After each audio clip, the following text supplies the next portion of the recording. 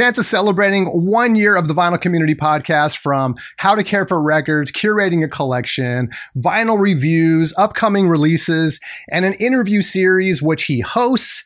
Congratulations and thank you for bringing a network of podcasts that amounts to a master class in all things vinyl. Just fantastic stuff. 1 year of the Vinyl Community Podcast and well over 100 episodes. How does that feel to hear that? It's pretty wild. When I was thinking of this concept, and even when I reached out to the folks I wanted to partner with on it from the jump, I was just looking to do one. We were just looking to do one a week. And I think we were a little ambitious. And actually, when I say we, I meant me. And that first week, we had a lot of programming. We had, I think, 3 shows, but then the next week we followed up with 2. And so, if I would have done some bebop, boobop, I'm sure 100 would have come out. But at the time, it was just like, let's just, I felt there was a mass need in the community for it. We can probably get into that. But it was more of about, hey, we got stuff. Here it is. See what you like. And then, the 100 kind of just snuck up on us real quick. And it's been a lot of fun, to be honest with you. It's been a lot of work. There are times that, you do have to go check people's homework.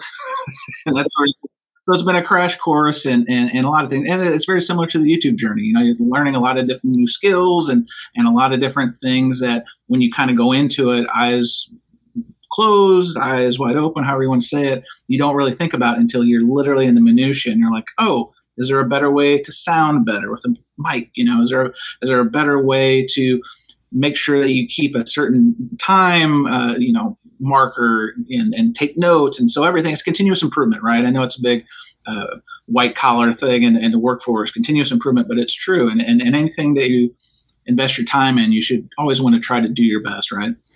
Well, I was going to say, when was the moment, if you said you really just kind of wanted to get one out there and just kind of see where it went, was there a time where, the podcast became what it is now, where in your mind you were sort of like, oh, I get this. Like, this is kind of a collaboration where I can have all of these different personalities out there sharing the information and just kind of make it this aggregate, which I think is an awesome idea, by the way. Was there a moment where you kind of said, okay, wow, we can do this and actually get like 5 or 6 others from the community in here to share with this? No, it's a great question, because like a lot of folks, I could have probably just did my own podcast or do my own podcast, Concert Buddie podcast. Yeah.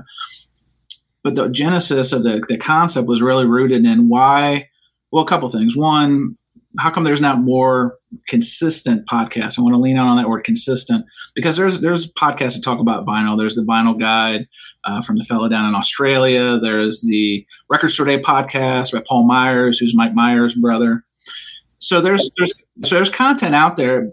But the thing is it's maybe once a month, sometimes twice a month, right? And other people in the community have also tried to go the podcast route. Noble Records, Dylan, he had one. I think it was My Record Biography or something like that. And Matt Kessler, Too Many Records, he did it too. But again, the consistency thing is the thing that kind of I noticed was, because you're like, oh, this is really good information I'm learning, or I'm listening to some really cool stories or what have you. And then you'd have to wait another month, or sometimes longer, because obviously those 2 guys who I mentioned there, they have shops, they've got YouTube, they got a lot of other things. And not to say that I think Nate is his name at the Vinyl Guide, or Paul Myers aren't busy too. It's just, I felt there was an insatiable appetite, at least for me, right? I mean, that's really where the origins of this whole project came from, was I want to hear more about people talking about records. And it just kind of coincided with the YouTube piece, which I just had started, which I had been watching for a long time from other folks. And then I was kind of seeing some live streams that I started picking up on. Rachel's Ghost was one. There was several other ones. PB Thal, Patrick, the Vinyl Archivist, runs a different one. And they're all kind of unique in their own way. But I wanted to take that, and I didn't want to be confined to staying behind a screen. Does that make sense? Like, I didn't want to feel like YouTube, it's great. And yeah, you can watch YouTube on your phone and put your head down. You can watch it on a plane. You can take it with you, I guess. But I already kind of like the audio only piece of podcast, especially like if I'm on the run or if I'm in the car or what have you. And so it was more of, there was this absence of something I was looking for. Is there a way to do it? And is there a way to do it that it's not just me talking? Like, if you want to listen to Concert Buddie, watch my YouTube channel, or just listen to my episodes. But there was folks that I had fortunately befriended in the community who I thought I was learning things from, who I thought others could learn things from. Jazz Bums is a perfect example. Like, I don't know anything about jazz, or at least I didn't. And so I felt like I could go on that journey and pick up a little nuggets here. David Bianco, Safe and Sound Texas Audio Excursion. I mean, he used to work in radio back in the day, and he's got a lot of kind of like gear. Like, he's very gear focused in a lot of ways. He also has some kind of unique takes on, and he's got connections, within the kind of manufacturing space, which kind of speaks to me in my private life. And then there were some other folks who, at the jump, I thought they were going to come with us, and they didn't, right? So there was a lot of start, stop, but it was more than anything else was consistency, and how can we do something at least once a week? I figured if we had an assembly, it's like the Avengers, if we had an assembly of folks, it shouldn't be as hard of a lift to push out one show a week. Now, like I said, we got a little ambitious from Jump Street, and we kind of started 3 and then 2, and then we've been at 2 ever since, which has been great, because if you think about the amount of people that we had, it really was only going to be, hey, I just need a show once a month from you. And a lot of times, I'm telling on ourselves, a lot of times it's stuff that comes directly from our YouTube channels. It could be a live stream. It could be a comparison about certain pressings. It could be a lot of different things. So the theory was, it was just taking some of the content that we were already doing and taking it off platform and taking it where it's more mobile, it's more accessible. I know some people, and I'm one of them, who listen to podcasts as they kind of wind down the day and go to sleep and that sort of thing. It's a lot easier, especially, I'm sure you've seen this, Jason, about all the data about watching TV at night, and even screens at night, right? So this was kind of another way of being like, hey, I still want to learn. I still want to hear things. I still want to kind of be close to whatever I can in the hobby. But man, I just don't want to be trapped behind a screen, because it felt like kind of like you're stuck. If that makes sense. I totally get it.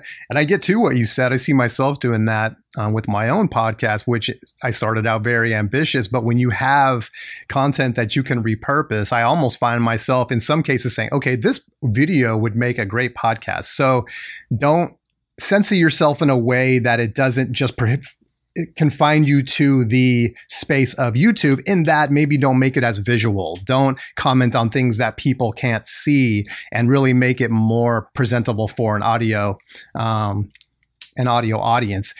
Also, I see there is a big theme here, which I want to get into later, which is the theme of community, which I think is a big thing with your podcast. And I think actually extends to other parts of your brand. So I want to get into that, and we'll get into that in a little bit. Do you remember? So this all comes down to vinyl and kind of our history with vinyl. Everyone gets exposed to vinyl in different ways. When was the moment that you fell in love with vinyl? Is this something that I think a lot of people, it gets passed down from their parents, things like that? Is that your experience? 110%. I think my first contact with the format was my mom that's how she had listened to music when I was coming up. So many 45s. She was like big into singles. She had some LPs, but I just remember her just constantly like changing to 45s, putting them on while she's cooking, she's cleaning, she's dancing around. I'm sorry to tell on you, Mom, but like just really enjoying music. So it had a positive emotive experience, and it also had a physical manifestation of, I put this on, noise comes out of it when I add the needle, and here comes good feelings, right?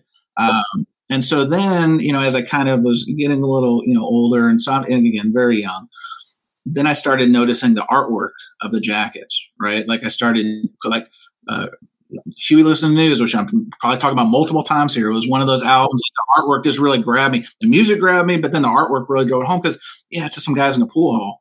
But those guys look pretty cool to me, you know what I mean? And who knows what kind of trouble they're going to get in. Or Queen, News of the World, right? Where, if you open up the gatefold, there's the robot with blood on his fingers, and you're like, and then people screaming in terror, as you're kind of a young person or a young kid, and kind of like in the horror movies in the 80s and all that kind of stuff, you're like, whoa, this is so wild. But yet the music didn't, wasn't like that ominous kind of Jojo Moroder kind of synth music. It was Queen, it was rocking, and so you're like, why is this? And so it opened up a lot of questions, but also very emotive. And so it's really funny that you mentioned that too, is because I think music can be very visual when you're young.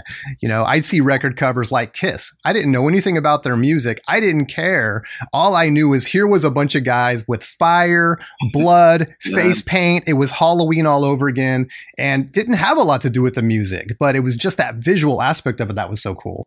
Oh, for sure. Yeah. I mean, and I think that just kind of added to the thing. Like if you think about, and not to jump all around here, but especially as you're getting older and your journey with physical media and music in particular, CDs were nice. CDs were also convenient. Like, you remember those visors you could have over your car thing, and so you could have a ton. MP3s, you could have a ton. So in terms of storage and taking a lot with you, it became more mobile. That was great, but what was missing, I found, was the tactile, and that's kind of what brought me back to the medium in a lot of ways. Was having the experience of having that artwork, having that touch point, right? Like, I think touch points are something that's super important in any kind of collective or any kind of like hobby. And then you can turn that touch point into music, which then becomes emotive, which then becomes, like, what does this mean to you? Because I think everyone's experience with music can be different and varied and different triggers and different kind of emotional state of mind or places you were. I think that's one of the great things about media is movies, music, even video games to a certain extent. You just remember kids of the 80s playing Nintendo on those tube TVs late at night. You're drinking the soda, you're hanging out with your buddies, and positive things. Now, that's not to say that these experiences don't have sad or negative connotations, but I think the emotive part is really what kind of at least latched me in, hooked me in, and then has kind of kept me in. Even though I went through a vinyl desert, in my teens, 20s, and even I think early 30s until I got back into really amassing vinyl collection. Did you, back in those days, did your parents let you pick out a record? Or did you feel compelled to ask for them for Christmas, or, for example? No. So I'm going to tell my mom a little bit. She didn't exactly keep great care of her records. And that's a good thing. Like, if you think about the 70s, even the 60s, like, music was house party music. And so, there was this like stacks of records, like, as a collector, like, it's like cringe because you see, just naked records right on top of each other stacked. That's because people were enjoying the music. It wasn't about collecting it. It wasn't about, the seam splits. It wasn't any of this kind of nuanced stuff that we talk about in the hobby now, but it was just about enjoying the music. And yeah, it was, I enjoyed it. Well, plus I was, I probably wasn't nuanced enough to know where exactly to put the needle, putting it on a 45. And I definitely, if my mom wasn't good about putting them away, I surely was not good about putting them away. And so those big stacks I was talking about was probably my big failure there. But no, I remember I didn't really ask for music of my own because my mom had really, cool music, I thought, to me, like I said, Queen, Huey Lewis and the News. Even like my mom was the first one that had New Kids on the Block, Hanging Tough on a 45, which when they came of age, this is like 87, 88. And here's my mom with the 45 introducing me to that music, who all the girls, are like to t-shirts. Anyway, so in that sense, like, my mom, I think, had pretty good taste. For me, the only record I remember, there's only one record, and it was like, I think we were at like a flea market or antique mall or something, and it was He-Man. It was some kind of spoken word He-Man album, or Transformers, one of those two. Those were like two of my favorite things coming up. And I asked for it, and then, it was like 50 cents or whatever else. And I'm like, sure.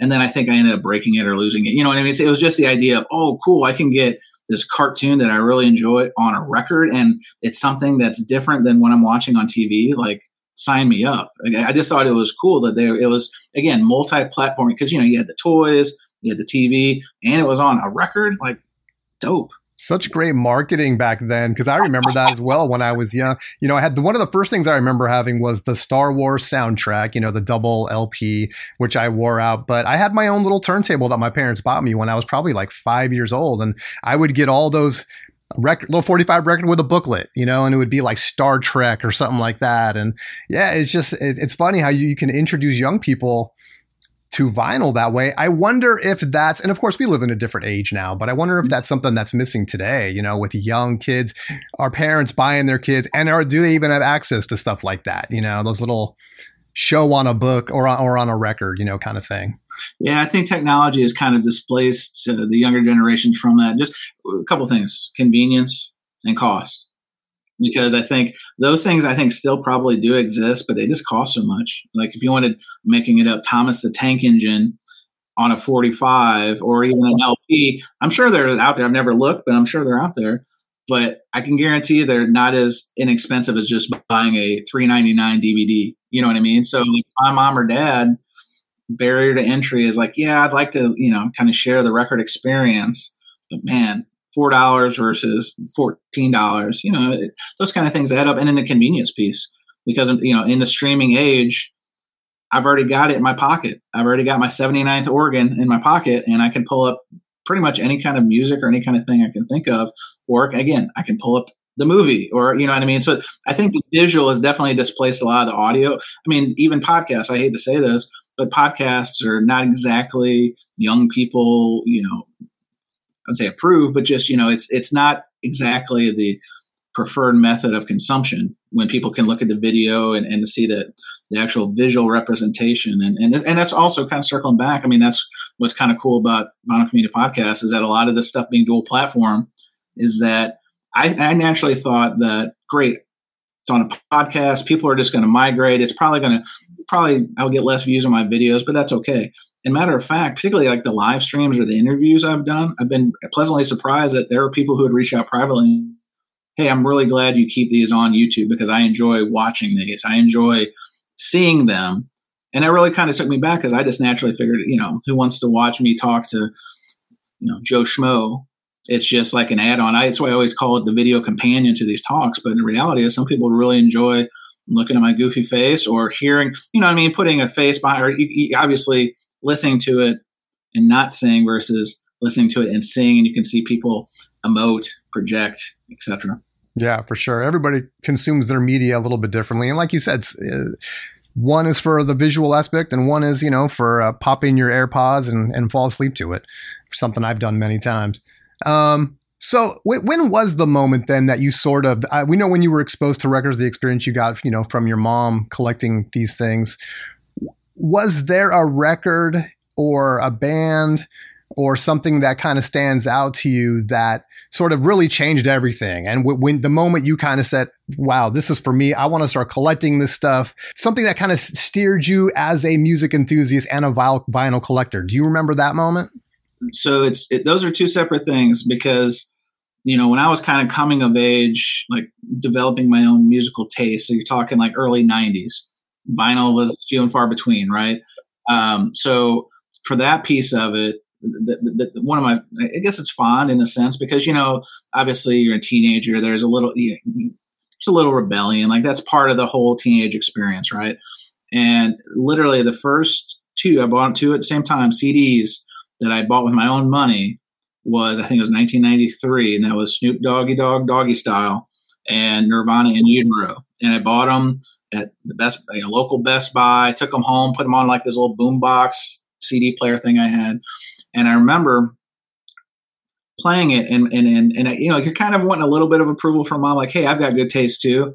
And my mom loathed that song Rape Me, rightfully so, by Nirvana. But like that instantly like made me feel cool, because I'm like, oh, sweet, she doesn't like this. Like, I like the fact she's listening, but I really like the fact that she is like, that is, and she's giving me the, that's terrible. That's all this. And she's totally right.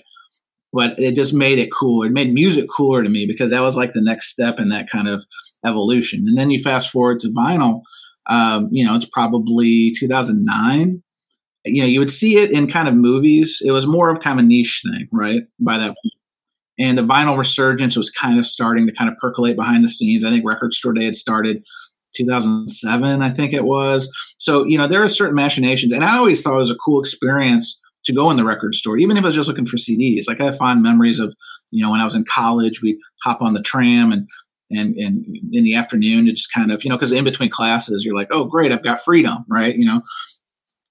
Let's go to the record store. And while you're looking for CDs, it was just always a very positive experience. So as you're getting older and, CDs are CDs, and you get tired of replacing the jewel cases, and they can easily get lost and all those sorts of things. Then you happen upon, and I don't know if it's an antique store or Goodwill or a yard sale, but then you start seeing those records, and it's a call back to the past and those those positive memories I was kind of talking about before. Oh, I can get Led Zeppelin 1 for $0.25? Cool. I can get Huey Lewis and the News Sports for a nickel. So the barrier to entry piece really played a big part, because I remember going to a Goodwill at lunch one day, and I came back for $10. I had like 50 records. And I don't even remember if I had a record player at that time, to be honest with you, Jason. I was just so like Michael Jackson, Thriller, Whitney Houston, like all these bangers. And I'm like, cool, 50 cents a piece, and they're in great shape. And so that was kind of like jump-started. A couple of those type of experiences jump-started, but it was really because it was so inexpensive to build a collection and have a really cool collection coupled with that really great positive experience, that connective piece of the past. I mean, honestly, that's kind of what I feel sorry for in a lot of ways is the younger folks coming up is that they won't be able to have. I know people have been trying to spin the CDs as that new experience for younger people, and that's true to a certain extent, but not the same as literally stacks and stacks of records for like next to nothing. And then you go on the exploration. You get a turntable and you get a system, and then it's your own, and then you're like learning because, you know, coming up and maybe your experience was different.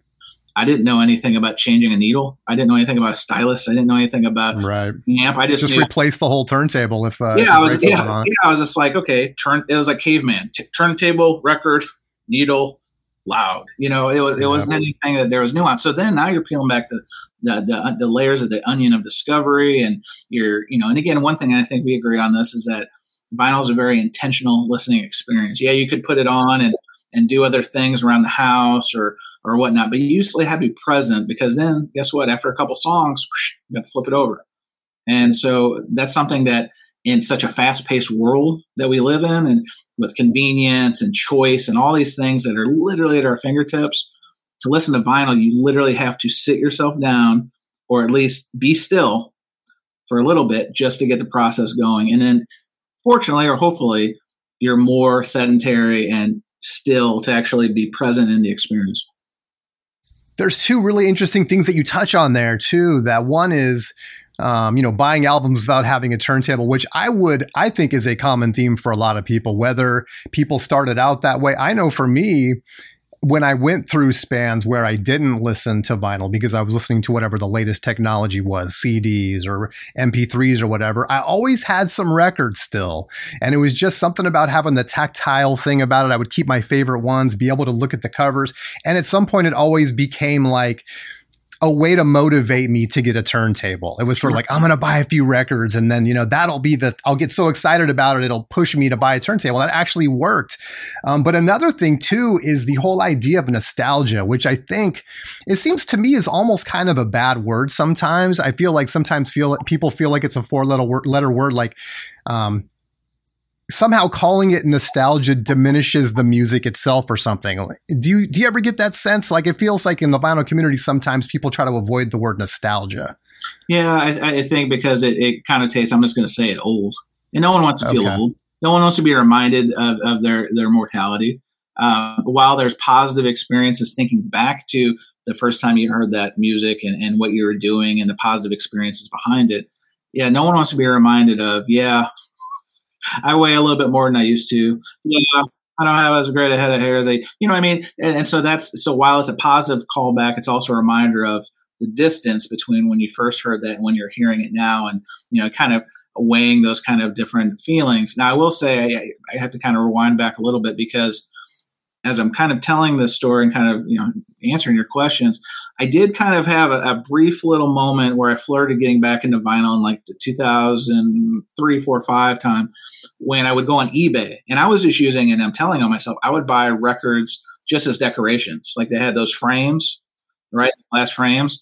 And so again, a positive experience. The artwork was just so cool. Like, Purple Rain, Prince, you know what I mean? Like that album was when Billy Idol, so I started buying for like, I don't know, $2 shipped on eBay. But I had those records and I didn't even care what condition because it was about the artwork. So again, another like positive thing that format offers, because I wasn't trying to decorate my office or my bedroom with, little 4x4 CD jackets, Right. 12x12 is much more visually appealing. The bigger, the better. That's what she said. Oh, sorry. And you did mention Huey Lewis in the news. We got our first Huey mention. And I just want to pull this out, man. Now you're going to have to pretend that this is a Japanese pressing. I got you a Japanese pressing, man. I ordered it, but because of the ice, it hasn't arrived yet. So, but hey, man, here it is, dude. Do you have a Japanese pressing of this already? No, I don't. Actually, Japanese pressings are kind of a blind spot for me. Okay. I think I only have 2, and you're going to laugh. One of them I just picked up a few months ago, the Grease 2 soundtrack. Don't judge. Well, okay. It's just a movie from my past that I just really enjoyed the music, and I saw a Japanese pressing. So no, I don't. That's actually a pressing I don't have of that album. I have so many. I've got multiple hype stickers, some sealed. I've got it's sickness. It's a real sickness when it comes to that album. I love it. I love it. All right. Well, we'll get into that, man. But this one's for you, dude. I'll send this your way.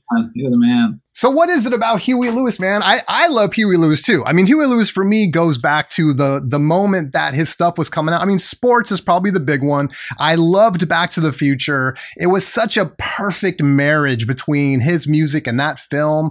And I wore that record out. I mean, so what is it? So this probably answers your question earlier about was there a moment you really got locked in? And, you know, the Heart of Rock and Roll, right? That was the first song that I could think of outside of like We Will Rock You with Queen, right? But it starts with a heartbeat and it starts slow and it's da-da, da-da, and it builds, right? And then all of a sudden it's like, boom, hits you with that harmonica, which my dad played the harmonica. So then you have a personal connection to it. And so it's a great song. It's a positive song. It's talking about the positivity of rock and roll, and it's all over. I think there's a St. Louis shout out. So I'm like, hey, I'm from St. Louis. So it hit all these kind of like bellwether marks that just made it cool. And exactly what you're talking about. That album was just filled with hits. But then the extension of that is then you have the Back to the Future movie where he's actually one of the teachers, you know, the judges for the talent show at the beginning. And so you're like, oh, that's Huey Lewis. Oh, wait, he's not playing he's not Huey Lewis, but it is Huey Lewis. And so that was neat. But then the music, obviously, like that music is littered throughout the soundtrack, and it's a great movie. And so again, going back to those positive connections, you know, is this Heart of Rock and Roll. I thought it was the coolest song probably ever made. I'm like 4 or 5, and it's right around the time. So then you have Michael Jackson coming, you know, like into the pop culture. He was already there, but for a kid like me, you have MTV. Now you have music in your home, and you're seeing like Thriller, and you're seeing all that kind of stuff. So Huey Lewis was like, I hate to say, to borrow one of us, and I want a new drug. It was the gateway drug to really start, you know, on this path of music exploration, positive music, pop music, music that made you want to move. Like I said, my mom would be dancing around the living room and all this kind of stuff. So focusing back on a good experience then, and then a call back to years later when I remember what those feelings were. I remember the positive experience. And plus, I mean, again, if you can find me a bad song on Huey Lewis and the New Sports, I will call you a liar. I'm just 100%, man. So let's get back to the vinyl community stuff. So you're obviously very passionate about the community. At least I feel when I see you sort of operating in your live stream and things like that, I get the sense that the community aspect is very important to you. And so what is it that you love most about the social aspects of being involved in this community?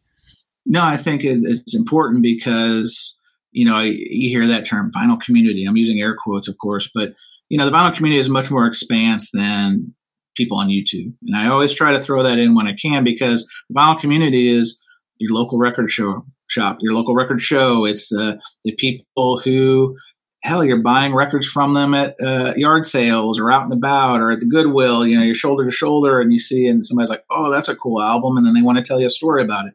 So vinyl community is way, way, way more expansive than just the YouTube situation. But again, I could have, you know, the podcast and the feed could have been named a lot of different things. And it wasn't like I was trying to like leverage vinyl community as some kind of money-making thing, because to be honest with you, we don't have advertisements. I've done a couple live reads. I obviously have an affiliate situation with my friends over at Vinyl Storage Solutions.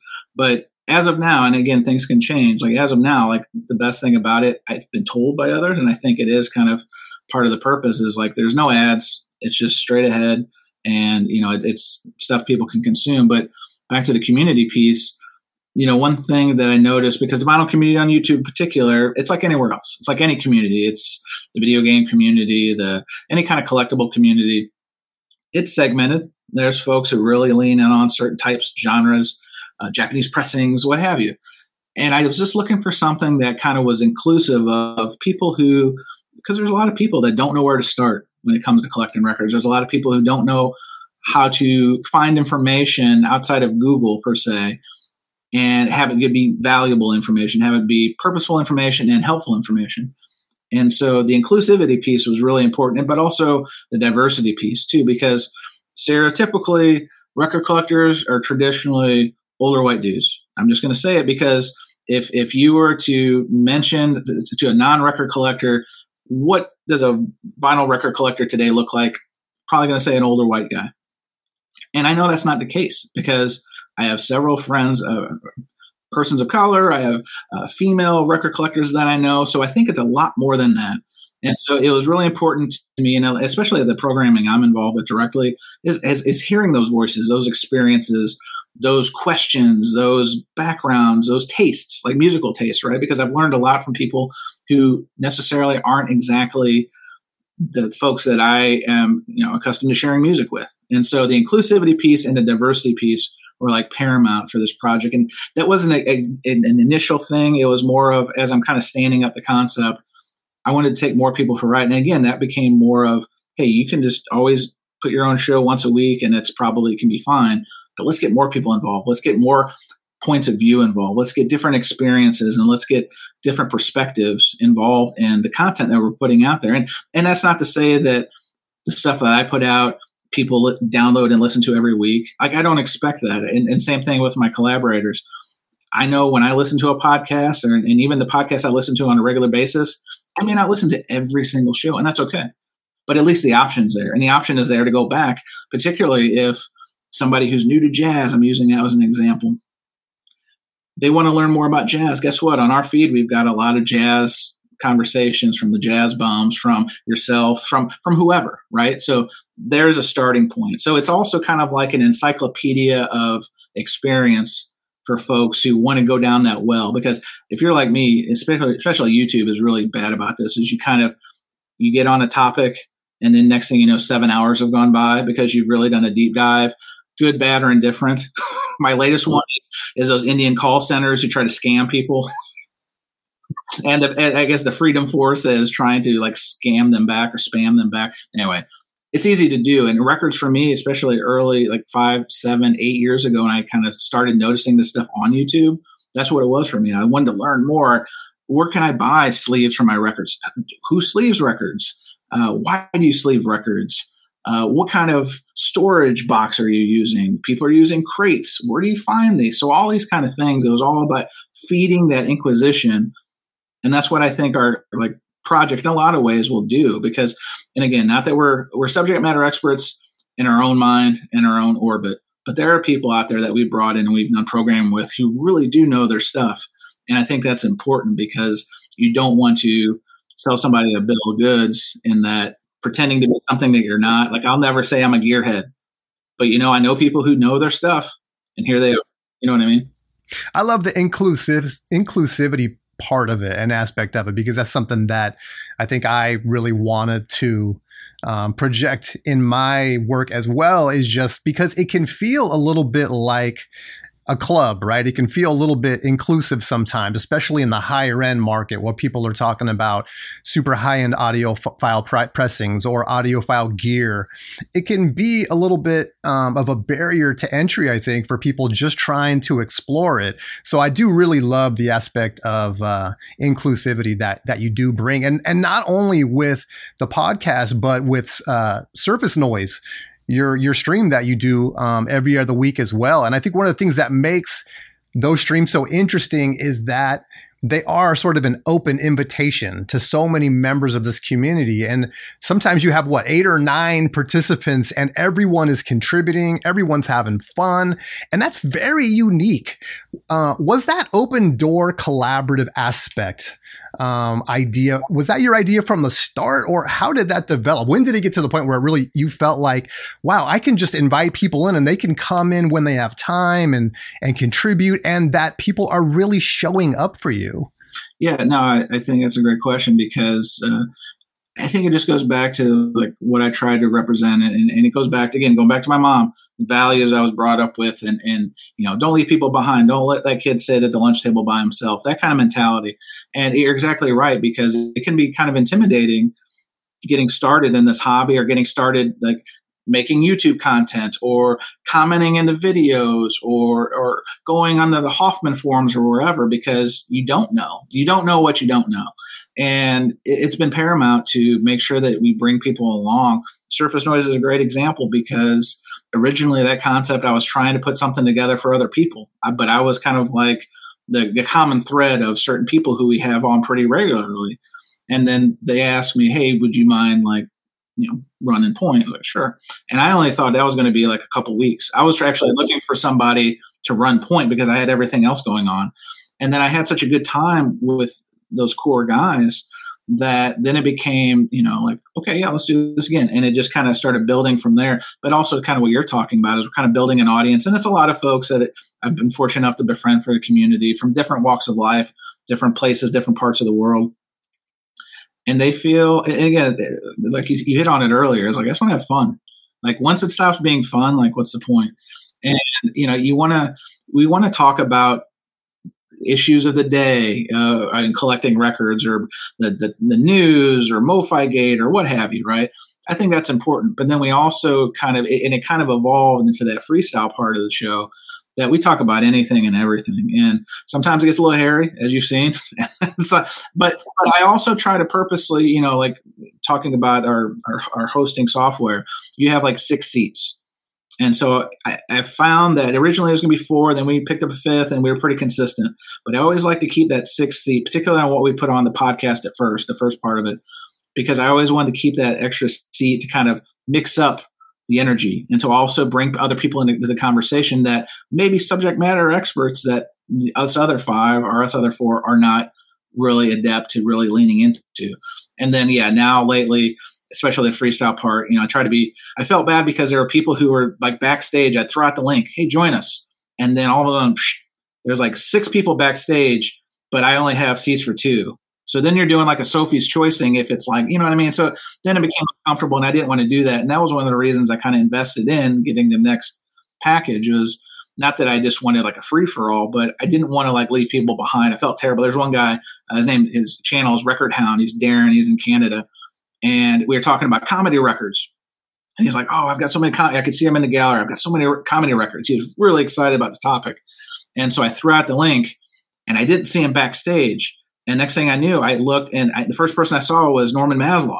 And so I threw him up and then we were full. And then I saw Darren back there and I felt terrible because I'm like, oh, I knew the guy was passionate about it and I felt absolutely terrible. But then it's like, does anybody want to jump off? You know what I mean?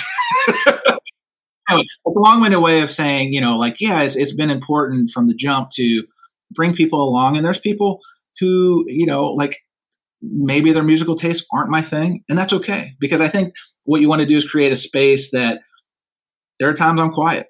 There are times other people are quiet. And that's something I've kind of learned. And talking about building the skill set and learning the different skills is running that show. It's like a team. Like I grew up playing team sports. You got to be able to pass the ball. And sometimes some people are really great. Our friend Jose really loves taking a lot of jump shots. But sometimes you got to take the ball out of Jose's hands and dribble and pass it to somebody else who's maybe a natural introvert. You know what I mean? And it's not that Jose is like trying to hog the time, but you got to balance it out. And I think hopefully we do a good job for the audience because that's what I want to do is I want to have fun. I want it to be informative. But again,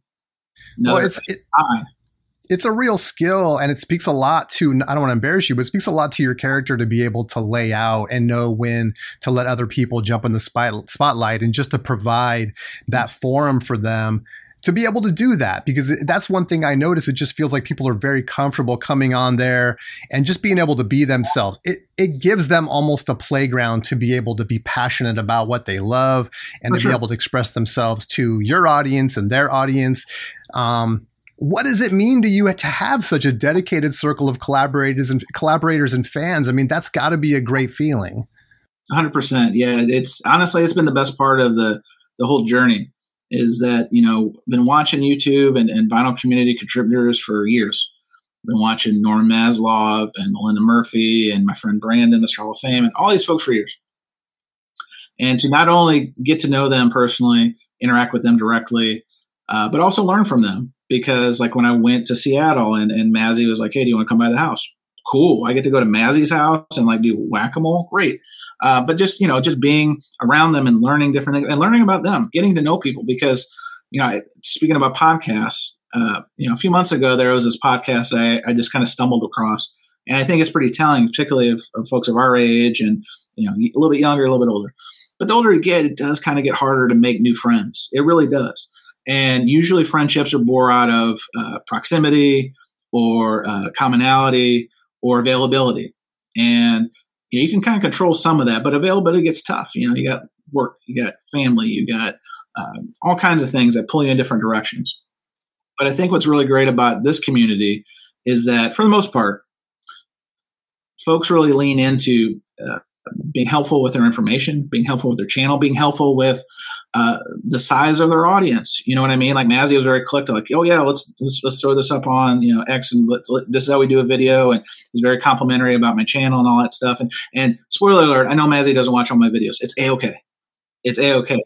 Because when you first start, I will say this: when you first start, when you go to the other side of the camera, there's a lot of trepidation, especially because you start with 0 viewers. Actually, you start with a little bit more of your family. Hey, watch this. You know what I mean? Yourself. But then as you start, like you said, organically, and you start kind of, I wouldn't say networking, but just putting yourself out there, because I would never commented on any videos back in the day. Never. Even if I liked them, I'd do a thumbs up, but I just didn't do it. It wasn't my move. But now I've kind of been forced to make those connection points. And I think it's been very valuable, because that is what kind of keeps me doing it. And I'm not going to become independently wealthy from YouTube. I'm probably not going to become independently wealthy from the podcast. Spoiler alert. And in fact, we're in the red because it does cost money to kind of do some of the background stuff, and that's fine. I actually enjoy it. But what the payoff is going to the record show in Chicago next week and knowing I'm going to run into some people, going to Austin and organizing a lot of us to get together and have a great lunch and great dinner, and even today. And again, I'm not taking credit for like VC meetups. That's not what this is about. It's more of just, that's what I've tried to lean in and try to bring value to, is like, hey, we're cool. One thing we have in common, records. Another thing we have in common, love of music. Another thing we have in common, availability. Sometimes put all those together and it's just a good time. And I think that there are people who are probably naturally reserved that feel more confident. There's several people I know who have started channels in the last couple of years, and they've kind of reached out to me for feedback, and love giving feedback. It's not like I tell them what to do. It's just, have you thought about doing this? Or, hey, when I was starting, I did this, but it's a big mistake. Maybe you should try this. So then becoming the share of information, I think, is important. You know what I mean? Like mentorship, not even mentorship. That's the wrong word, but just sharing what you've known and learned and experienced with other people, so then they can have a more positive experience. Like, it's invaluable. Yeah, I think there's a lot of people out there that would love to have that. You're actually doing it, which is really commendable. So I love what you said too about, not being someone that would comment early on. And that sort of changed maybe once you got on YouTube and started getting some experience. I saw a really great YouTube short one time, like a year ago, where a guy was saying, everyone should start a YouTube channel. It will teach you so much about yourself. Sure. And that's been something that sort of stuck with me here on my journey on YouTube, and just the way that I've learned to kind of conduct myself in the public eye a little bit, if you want to say that, and how to navigate your comments section and things like that. What have you learned about yourself in the last year or two since starting your channel and your podcast? Yeah, great. Man, you hit me with the great questions. I'm waiting for these softball questions, but these are ones honestly, it's important because, going back to that continuous improvement thing. One thing I knew about myself, but I had to be reminding myself, is I'm very competitive. And, you have to kind of level set and have realistic expectations, because if you start comparing yourself to other channels, even other channels that start about the same time as you, and you start looking at the view counts or the sub counts or all that stuff, you're doing it for the wrong reasons. Because at the end of the day, like, to me, it keeps me grounded is the people I'm getting to know and have real relationships with. Like, I couldn't even tell you how many people are on my phone now of people I've met through the community and exchange. I wouldn't say regularly, but I exchange sometimes with them and that sort of thing. And that's the best part for me. But I think that in terms of learning, what I've learned about myself is that, always been this way. I've always been a perfectionist by nature. And so if I put out a video and I missed an edit and somebody like gently is like, hey, I think you missed an edit here, I almost stop what I'm doing. I got to go fix it. Not that that's healthy, but that's who I am. Same thing when you're getting feedback. And, for the most part, knock on, engineered wood, the community has been very positive about what I'm trying to do and what I have done and the content I've put out. There are some people who have given me constructive criticism. And that's something that from a personal level, I've always tried to be cognizant of them and take it not as an attack, but as a way to get better. And then the other piece of it, obviously, there's negativity. And it doesn't matter where you go or what you do, or if you're in a message board, or if you're on YouTube or TikTok or what have you. Some people aren't going to like you. And it's not because of anything you did. Sometimes it is. But even if you're squeaky clean, some people just aren't going to like you. And that was probably one of the biggest learnings, because I didn't understand. I didn't feel like I was being negative, or even if I made a mistake, because I think people make mistakes in their videos. Newsflash, it happens. And I think, there's a difference between being constructive and then being critical. And unfortunately, and I'm sure you can relate to this too, Jason, is that sometimes you hear from these people, and those people sometimes are the loudest, even though they're the minority, is the people who don't like you, don't like the way you cut your beard or your hair that day, or the topic or whatever. And I'm always reminded of this is free as far as I know. YouTube is free, podcast, so you're welcome to move on down. But then we get back to, talking about connectivity. I talked to Robert Fifth, and he has a great channel. We talked about trolls, and Robert has worked in the broadcast industry pretty much all of his career. And he had shared with me, hey, we did a focus group about trolls. And if you ever want to talk about it on the pod, we can. Robert was one of the first people I reached out to about being part of the project. And it's yeah, sure. And, the focus group, they interviewed these people. They're like, why do you call into the show or leave stuff on the website to be negative? And a lot of the times there wasn't a definitive answer. It was more of, I don't know. And that was kind of, they were dumbstruck by that. Literally, people came in, or they answered the phone call, or however they took the focus group information, and they answered a question of, I don't know. And then they started peeling that back, and it became, I just wanted somebody to answer me. And the only way I could get an answer was to be negative. They had that answer of, I don't know. It was pretty telling. And then you kind of the follow-up questions he shared it kind of led down this path of these people wanted a connection that was established, but they weren't going about it in a positive way. So the only way that they knew would get an actual response from the station, from the DJs, from the website, people, whoever, was they were negative. And they'd do the personal, and that was something over the course of doing this podcast that really was telling, because once I understood that, I can't relate to it, but I understood it and knew it was a thing.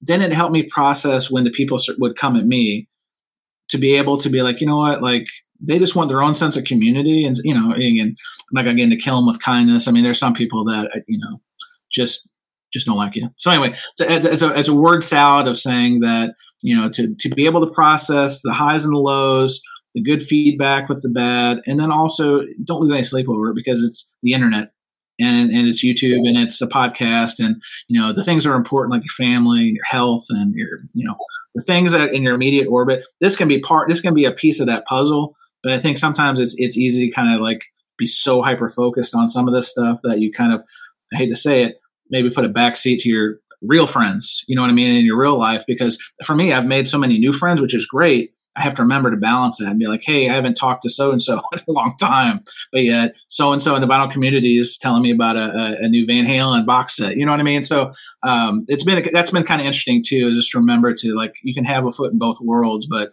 it's the internet, and it's not always, I mean, again, meeting up with these people, and it's real people, real conversations, but the internet is now always a real world. That makes sense. Well, it's really interesting, because I think a lot of what you'll hear from people, if you ask someone what if social media went away tomorrow? And people would be like, yes, let it go away. It's nothing but toxic. And it's funny when you're on this side of it, is that it's been a great opportunity, like you said, to connect, to create content, to be creative. There's all these great aspects to it.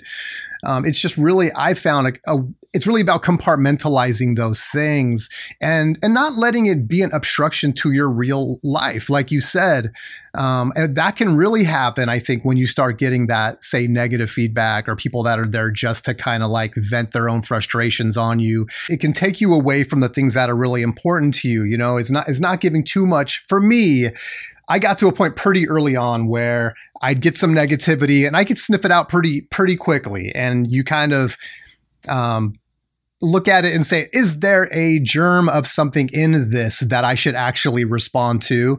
And people can either, engage with you in a more respectful way, or they can double down, at which point I'm just done. I think about it a little bit almost like, if you get flipped off in traffic or something, and just how that can impact, you get cut off and you get home and you kick the dog and you grumble to your girlfriend or your wife, and and it can leave these traces in you that will impact the things that are actually important to you. And it's hard sometimes because it's going to sting no matter what, but it's just a matter of, okay, am I going to let this just sting for a few minutes and move on? Or is this going to become something I'm going to go home and kick my dog for? And it's like, I really, it's just We're not kicking dogs. So be very clear. No, I know you're not, but it is that kind of thing. These things can kind of continue to resonate. They can sit in our heads, and, they can impact our day. And I'm sure that's what sometimes that's what the intent is, is to get us somehow. Well, it's funny you say that, because I may or may not be guilty of have made a couple of response videos to people who've come after me before.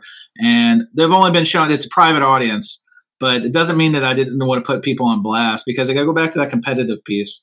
And, I've never, with the exception of maybe once in this space, in the YouTube experience, came cracking on somebody negatively directly.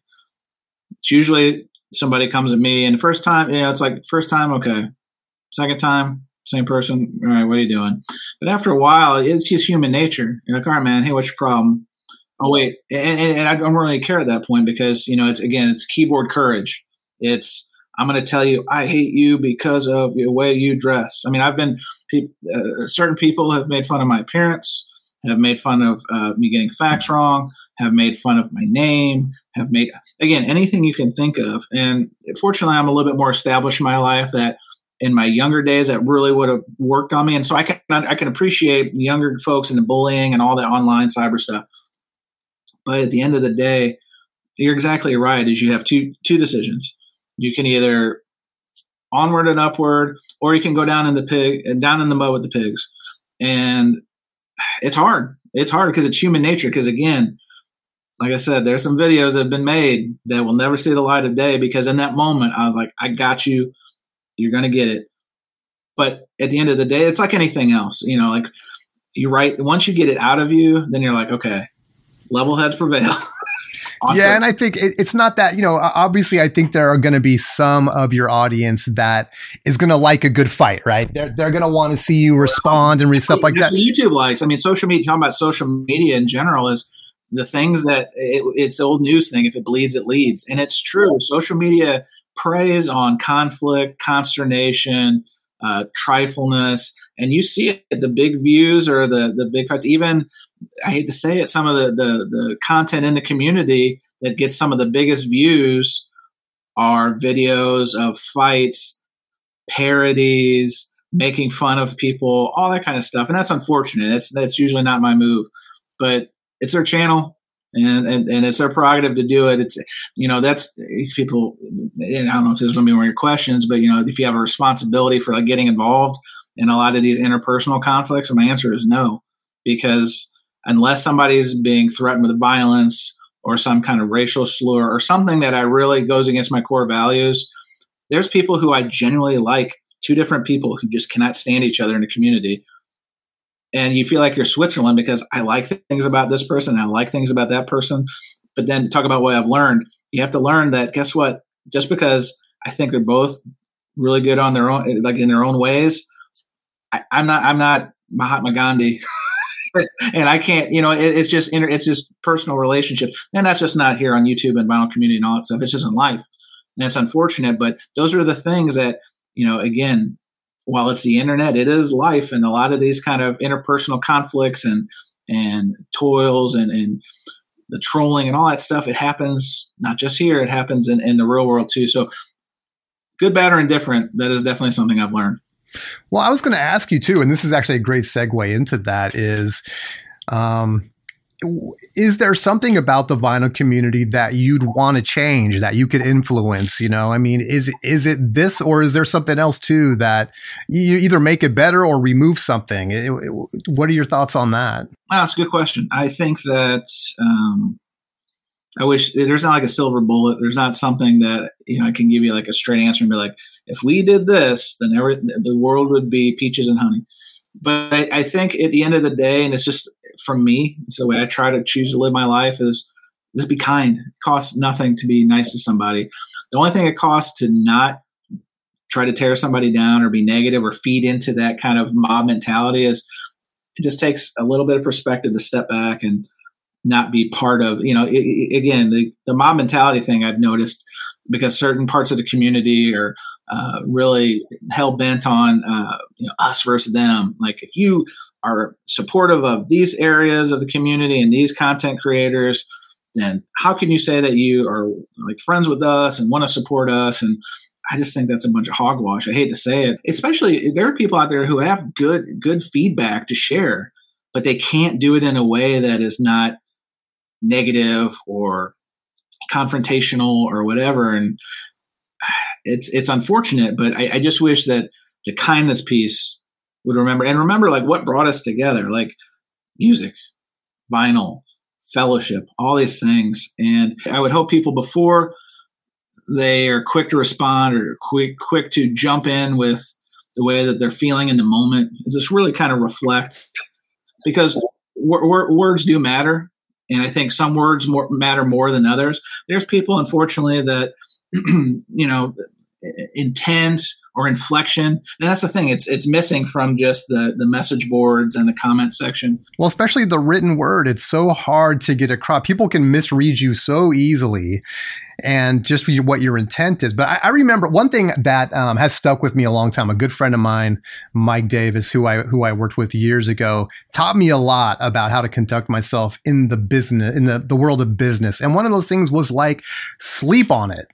If you're feeling some kind of way about an email or a text that comes in, Mike was very smart. I've written emails that never got sent. I've made videos that will never see the light of day except for a select few. So I can totally appreciate that, because again, getting it out, there's nothing wrong with feeling that way in the moment. Right. But there can be something wrong with what you do. It's like the Super Mario fireball, right? Like you got it, but do you need to use it right then? Why don't you just put it in your pocket? And guess what? You can use it tomorrow if you want to. It'll still be there, but yep. Words of wisdom. What do you hope people take away from your work in the vinyl community? I hope it's a positive experience in a couple different ways. I hope it's positive in that they've learned something. It's made their appreciation of the hobby better, their understanding of the hobby better, their experience in the hobby better. But I also hope it's been fun, because like I said earlier, if it's not fun, what's the point of doing it? And that's why, like, one of the things talking about surface noise, I really, really, really tried to make sure, because, energy and chemistry is very important in a lot of this programming here, other podcasts, other genres, etc. And I think just as important as that is how you take that and you share it with the audience. And I want the audience to feel like, I'm glad I spent my 20, 30, 40 minutes, an hour, 2 hours, whatever they're doing. I always say this in my videos, that your time is your most valuable commodity, because we don't know how much time we got. We only know in certain segments, like, oh, hey, I can listen to this podcast, or I can watch this video, or I've got time to do this. So I really do appreciate people who do invest that commodity in what we're doing. But yeah, if we shut the podcast down tomorrow, or I shut down my YouTube channel, because I've thought about it, I really have, because, sometimes there are those moments where you're just like really grinding, and you've got a lot of other challenges, and you've got life things and personal things and family things and a lot of things. I'm like any other person. Like I'm like Drago, like I bleed. He bleeds the same blood. But at the end of the day, it just keeps me going, because I know there will be a stopping point for this. I don't know when that is, and hopefully, knock on synthetic wood again. Hopefully it's not for a while, but it will come at some point, and I accept that. But I also want to make sure that what we do while we do it is good for the community, it's good for the audience, and it's positive and it's fun, and that no one leaves our programming feeling worse than when they started it, if that makes sense. Yeah.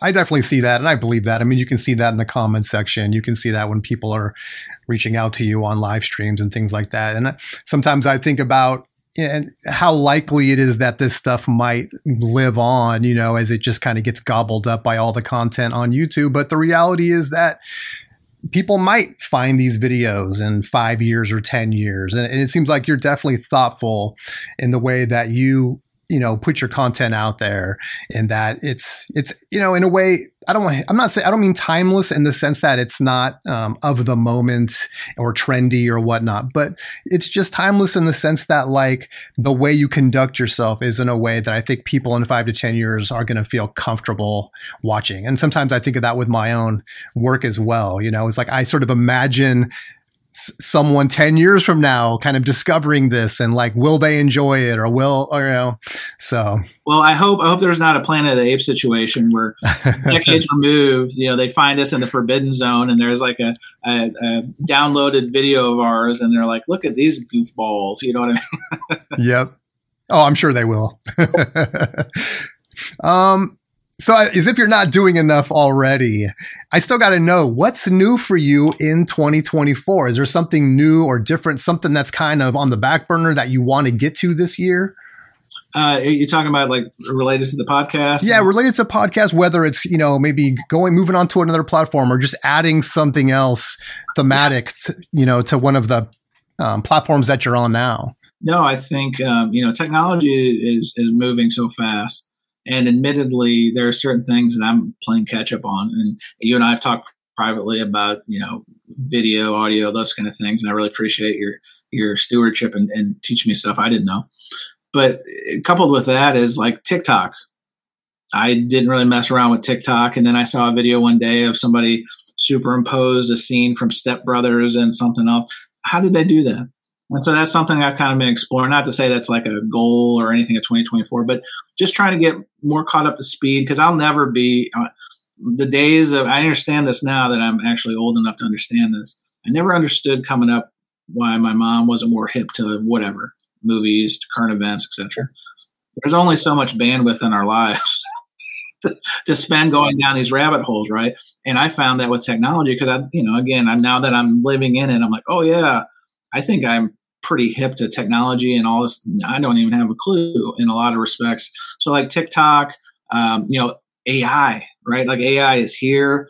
I've just recently started figuring out like a really interesting way to do social media friendly type of posts with my content. So just trying to make things that make the audience experience better, but also kind of expand that reach. I guess that's probably the way I'd answer that more than anything else is, I just want people to get out, hear about the podcast, hopefully find us, check it out, enjoy it, word of mouth, all that kind of stuff. Because, like I said at the beginning, when you start the content creation journey, there's basically nobody. And then to see it scale is really exciting. But, you also want to like bring more people along for the ride. And it goes back to that inclusive piece is that the more the merrier. There's room on the cart, there's room on the wagon, and the what's that saying? The tide of all ships rises the boats, or whatever it is. You know what I mean? Like the more the merrier, because it only can make it better. And yeah, there's always going to be that 1% of people who are fuddy-duddies and don't like all that stuff. But the sum of the community's parts is greater as the whole, as opposed to just those kind of bad apples. So I would say expanding the reach would be the main thing. And if it's through TikTok, if it's through these AI videos, then so be it. But I'm still trying to scratch the surface on what that looks like. Likewise, I know that there's only a finite size people who are interested in learning about vinyl records or that type of content. So I have no kind of ill kind of worldview of thinking I'm going to be, the Mr. Beast or one of these types, or even Dylan from Noble Records. He just had 100,000 subscribers. Will never happen on this channel. I'm okay with that. But I'm glad for him because he's a great guy and he's really taught a lot, and he's a great follow, great for the community, all that kind of stuff. But just setting realistic expectations and also expanding that reach, I think, are probably what 2024 is going to be for me.